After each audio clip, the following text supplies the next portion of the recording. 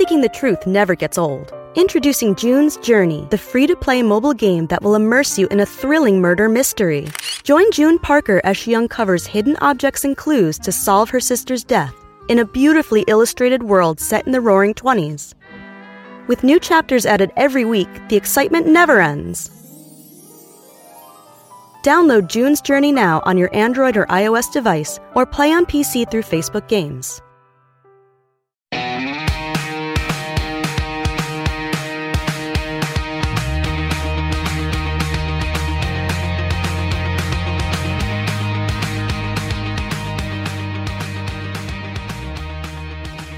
Welcome to Group Text.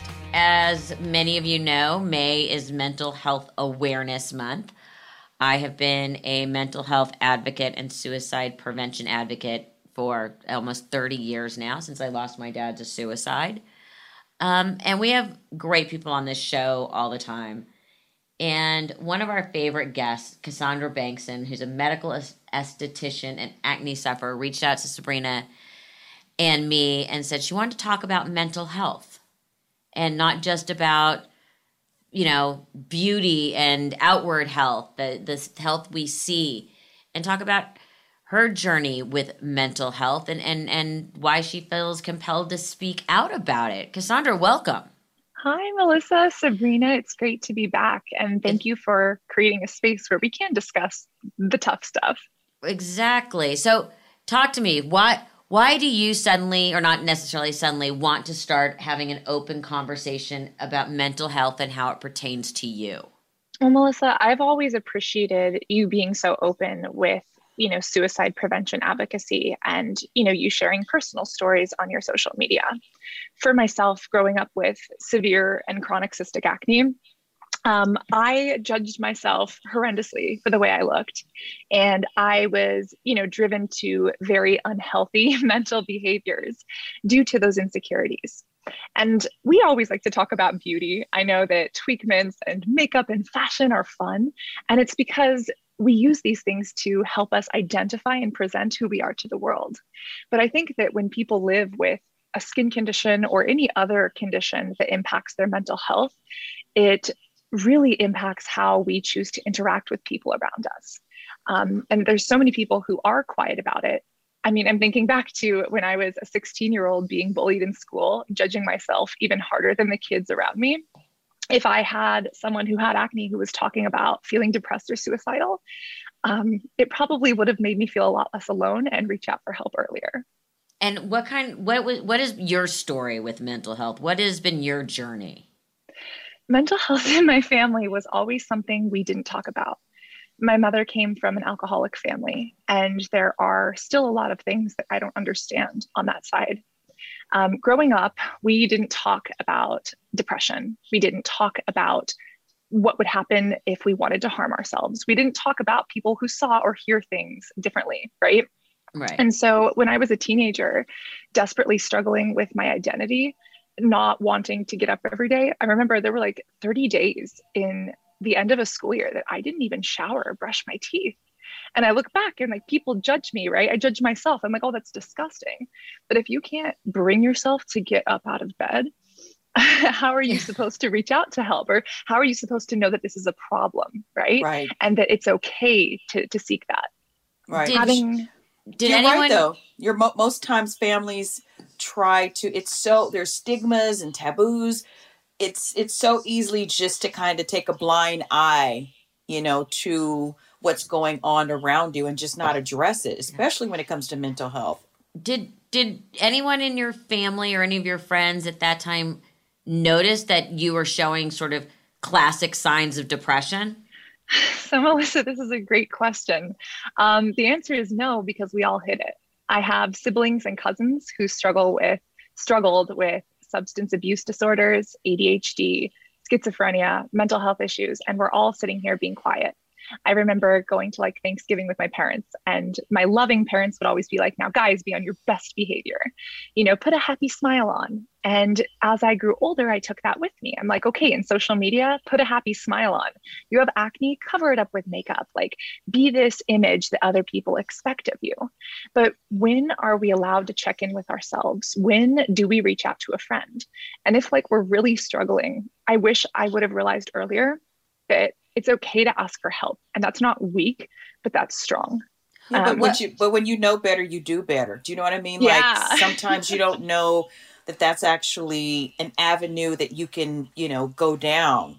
Yes. So I get that. So you were saying you were going through this as a teenager, and you didn't want to get up, like you said, for 30 days straight, didn't wash your hair, didn't brush your teeth, none of those things. How did you get out of it? What was the point where you said, I need to get help?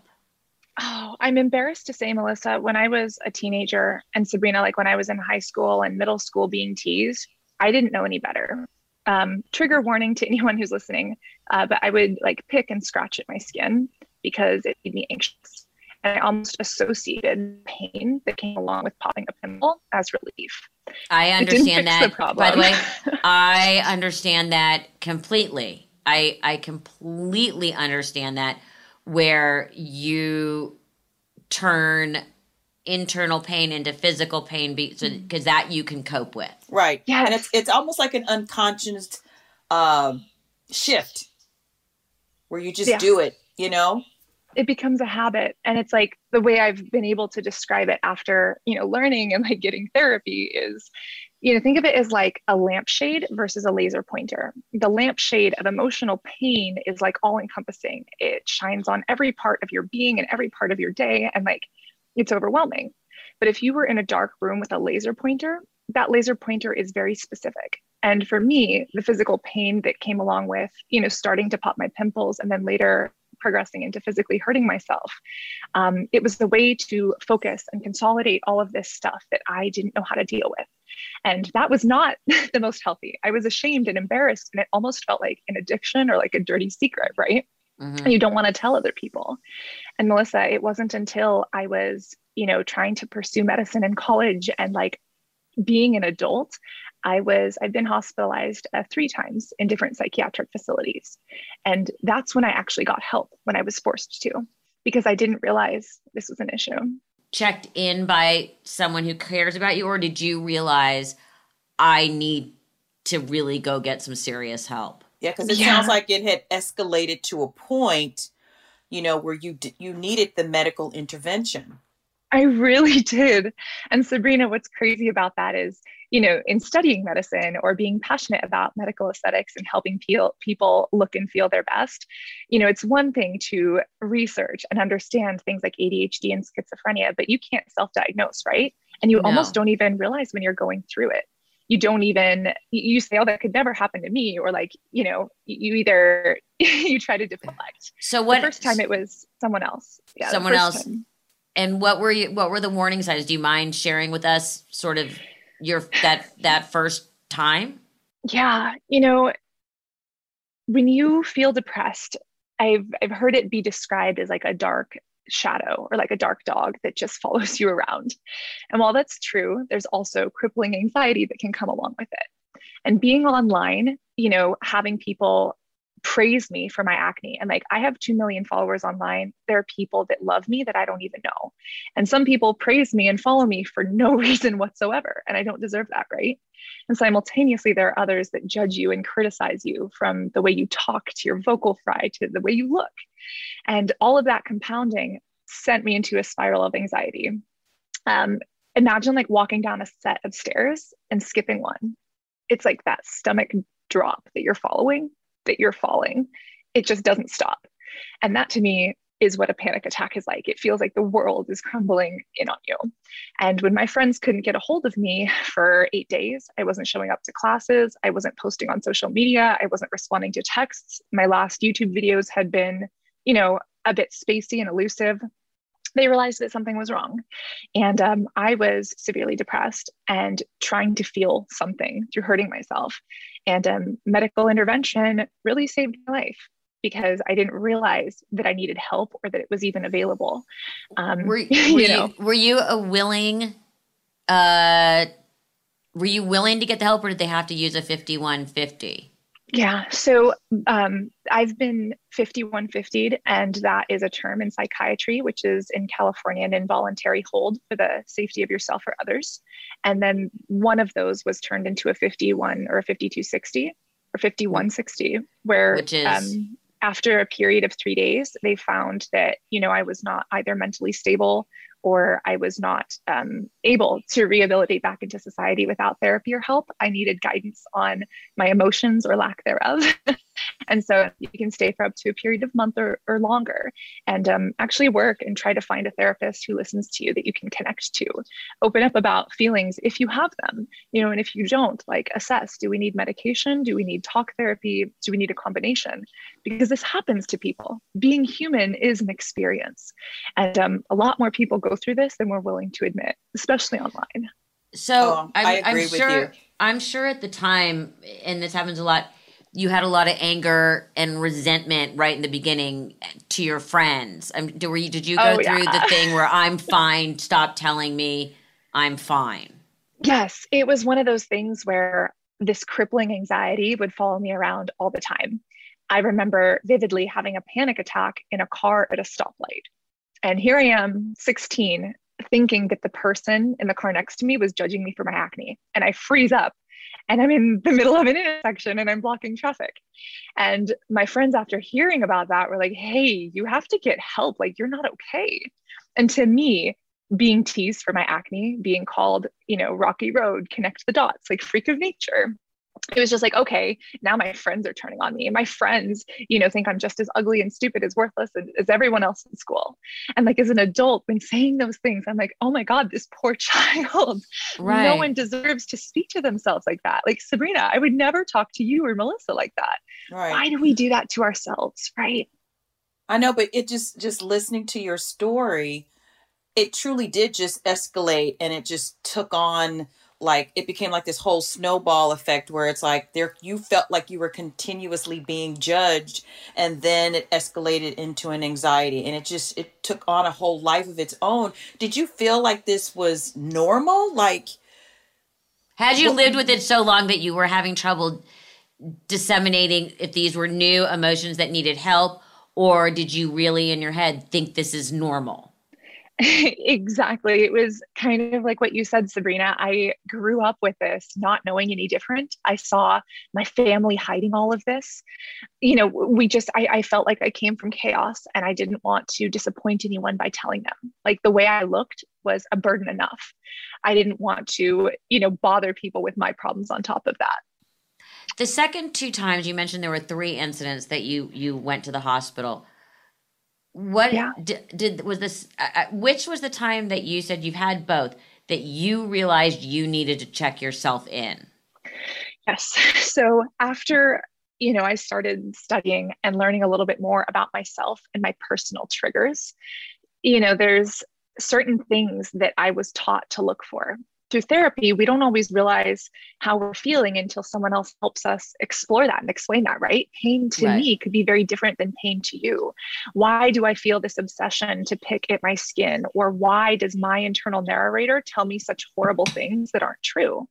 If someone tells me, oh, you have like a horse face and it's very elongated, I can look at myself in a picture. I mean, my videos are all over online. And I can be like, okay, that's not going to bother me today. But on a bad day, it's impossible.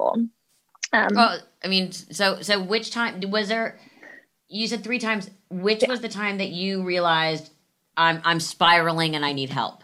Yeah. The times that I realized I was spiraling and needed help, I was completely overwhelmed at school. I was completely overwhelmed with what people were saying to me online about the way I looked. On a good day, people can give me criticism about my appearance and I'm fine. But on a bad one, those things sting and they bring up the feelings of being 16. And when I'm in a car driving, that's a normal experience that everyone has. If you have this overwhelming instinct or this overwhelming urge to just pull a wheel to the side and see what happens. Like for me today, I'm sweaty, like my palms are glistening. Like I'm terrified to talk about this because it feels so horrible. But it's so important. Moment, just so you know, number one, I'm very safe to talk about it too. Yeah. And you're successful, you have 2 million followers. You have a platform to help, which is why it's so important that you're talking about this. Absolutely. Because we know we live in a very judgy culture, society, and it does affect us. We want to say it doesn't, but it does. But in your case, it was deeper. And from such an early on, it really became a part of your existence. And that's what's not okay. Yeah. So, and I want to go back to, when you knew it was time that you personally had to say, I need help, I need to go check in, or I need to reach out, really get deeply into therapy. Yeah. When I had those urges to hurt myself or others, and I realized that, okay, this is an issue. You can't get angry at someone who calls you a name online. You can't direct that towards yourself. Driving down the road, like even if you have an overwhelming urge to just yank the wheel to the right on the freeway and see what happens, you can't hurt yourself or others like that. And that's when I realized, hey, these triggers are really intense. This is an extraordinarily strong feeling, almost like if you're underwater and gasping for air. This is not normal. This is not okay. And it wasn't until getting help that first time that I realized, okay, maybe I can call someone, like maybe I can figure this out. Yeah, therapy was something that I was initially forced to do, and it wasn't something that really stuck around with me, like this group therapy or trying to talk to other people. That wasn't a fit for me, whereas it might be for others. For me, it was a little bit of trauma therapy, like realizing that I have some form of atypical like PTSD, post-traumatic stress. I can't even drive by the street that my old high school was on without freezing behind the wheel. But speaking with therapists, understanding where these emotions come from, why they aren't rooted in reality, and using coping mechanisms like, grounding myself or realizing that I have control over my actions and these thoughts don't, that's been so helpful. And therapy, has been the best money that I've ever spent. And I wish that it was spoken about more, because it would have saved me so much time and anguish to get that help earlier. I completely at least you were willing to do the work, because sometimes we get into therapy, and when it really starts, when the page turns and we really got to dig deep, we really got to get in there. That's a hard thing for us to face sometimes. And it sounds like you were so ready to not have that be your norm. Yeah, I think I almost felt like resorting to therapy was a failure, right? We hear, or at least we see in movies and media, the depressed person who's the mass murderer, or, these people who do horrible things, and it's tied with mental illness. And while that can be, an element of it for a very small subset of people, a lot of people who are depressed or anxious, they don't even speak about it, and they're hurting themselves or they're struggling, but they're ashamed to speak up or get help, thinking that therapy won't help, or thinking that a therapist will judge you, right? Is that not a feeling we all have? Yeah. By the way, absolutely. I'm always just there's times where I'm like, oh my God, my therapist is going to kill me because I know that I've handled something badly. And it's just okay, I know I did it wrong. But it's interesting what you talk about learning your triggers and knowing when you need to reach out for help. And I think, I have certain things that when I have certain emotions and start to feel a certain way, I know I have to reach out. After my father passed away, I, started, down the self-harm path. And I know I understand the release of it. It was, after my dad's suicide, and it's I couldn't cope with the internal pain. So external pain was something that I could deal with. And, I know for me, when I hit that point where I hate to use the word crave, but it's something that I suddenly, in my mind, I know it's time to pick up a phone. It's so important that you've learned that about yourself. And especially in the way we live now, you talk about, I can't look at pictures of myself. I can't watch anything. I will only see the most horrible thing about me. I have an all mirrored closet, and all I do is run in there with my eyes closed. It's an ongoing thing where I just abhor my own appearance. And I think most people, if you really, push them, would say they don't, they feel the same way. But it's learning to cope, or as Sabrina likes to say, accept, when all of us suddenly hit a certain age and our metabolism started running in reverse. Yes. And Sabrina's like, just accept your curves. I'm like, never will I do this. Yeah. So it's hard. We all live under so much pressure. Where are you now? Besides that, you're in a good enough place to be talking about it, and I hope realizing how important your voice is. It's so important. Yeah. Thank you. It's definitely been like a 360. Sabrina told about accepting it. I've learned that I can't fight my depression. I have to navigate it. Kind of like a wave in the ocean, right? You can't stop it from coming. But if you get on a surfboard, or if you decide to go with it, you can survive it. And it's not something that's going to be all consuming. Absolutely. I've been self-harm free for 4 years now, which has Congratulations. been awesome. That's amazing. Thank you. Do you have a great therapist that you love? I do. He's also a therapist who understands some of the triggers that I have from childhood, kind of helping me identify how that's an issue. And even though I've largely come to accept myself, all of my YouTube videos nowadays are filmed without foundation. And that is something that I never could have done when I was younger. I show my scars and my acne up close. And even on Instagram, I post my body with stretch marks and cellulite next to the Photoshopped photo, because I want to show people like, hey, this is what models and magazines look like, but this is also reality and what Photoshop can do. So he's been amazing. And I think that where I'm at now, I still have bad days. When I look at photos and videos from when I was younger, my heart starts racing. My hands get sweaty because I'm almost brought back into what it feels like to be that 16-year-old insecure girl who has an inner narrator who's constantly cutting her down. But then, I can grab my other hand, or I can wiggle my toes, and I remember I'm here, I'm safe, take a deep breath. That is not rooted in reality. And I've grown since then. And even speaking up about that, speaking up publicly is not the same for everyone. But speaking up about that to a friend or a therapist, or for me, even sharing that online, I hope helps other young women and young people who are struggling with their appearance and with their mental health realize that this is a huge part of the human experience. And if you can talk about it, if you can get help, it's not a sign of weakness or failure. It is a sign of strength. Knowing that you need help is, and being open to accepting it is so key. How many therapists did you go through before you found the one that works for you? Because they're all different. My therapist, I've been using him for years and years and years, and it's because his ways work for me, and he knows so much about me at this point, it just would feel overwhelming to change. But for me, sometimes it's about making me feel better about myself. Very often it's, making me deal with why, when I knew what the right answer was or the right way to handle something, why did I do the opposite, thinking that it was going to have a better outcome? And then also accepting that sometimes I will call him and say, you know what? I knew I should have done XYZ, but ABC flew out of my mouth, and I know I blew it.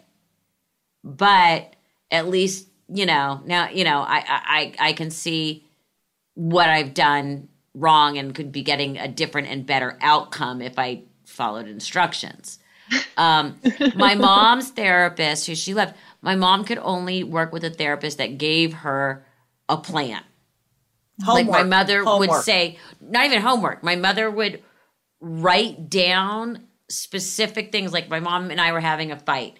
She would talk to her therapist, and I would find the notes later where she literally wrote down what the therapist told her to say to me.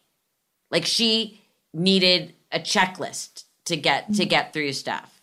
Everybody's different. So how many therapists did you go till you found one that the way they worked for you?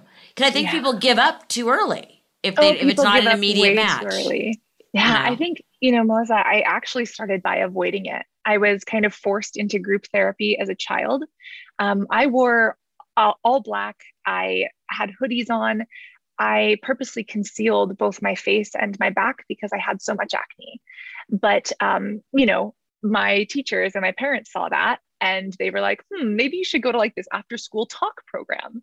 And that gave me a horrible feeling of therapy, because what happened in those programs are that we had this group chat, but when we would go out for snacks, kids would tease me about my blemishes. And I remember like walking into the bathroom and popping my pimples and associating and identifying with that pain. So for me, therapy started out like horrible, right? And then when you're in a facility, you're forced to speak with a therapist. Sometimes it felt rushed, or sometimes like you have a therapist talking to you. I struggled a lot with my physical appearance, right? So you have a therapist speaking with you about beauty, and it's this gorgeous drop dead person. And I'm like, okay, what do you know about acne or about like dealing with like body rolls or dealing with issues? What are you talking about? It took a lot of tries, and I probably couldn't even count them on one hand. But I saw my cousin finally get therapy and get help. Again, we've all had things in our family that we've all ignored. She has been, as a person, a real outlet for me. And when she started talking about how helpful therapy was for her, realizing that her parents aren't always right, realizing that it's okay to ask for help and that she's learning things about herself, I was like, okay. So I called up a few therapists, had a bunch of calls. There was one therapist who said, like, come meet me for a free session. Think of this like test driving a car. I don't want you to be hurt or feel ripped off. I actually want to make sure that I'm the right therapist for you. It's not just me. Like it's making sure that we both agree with each other.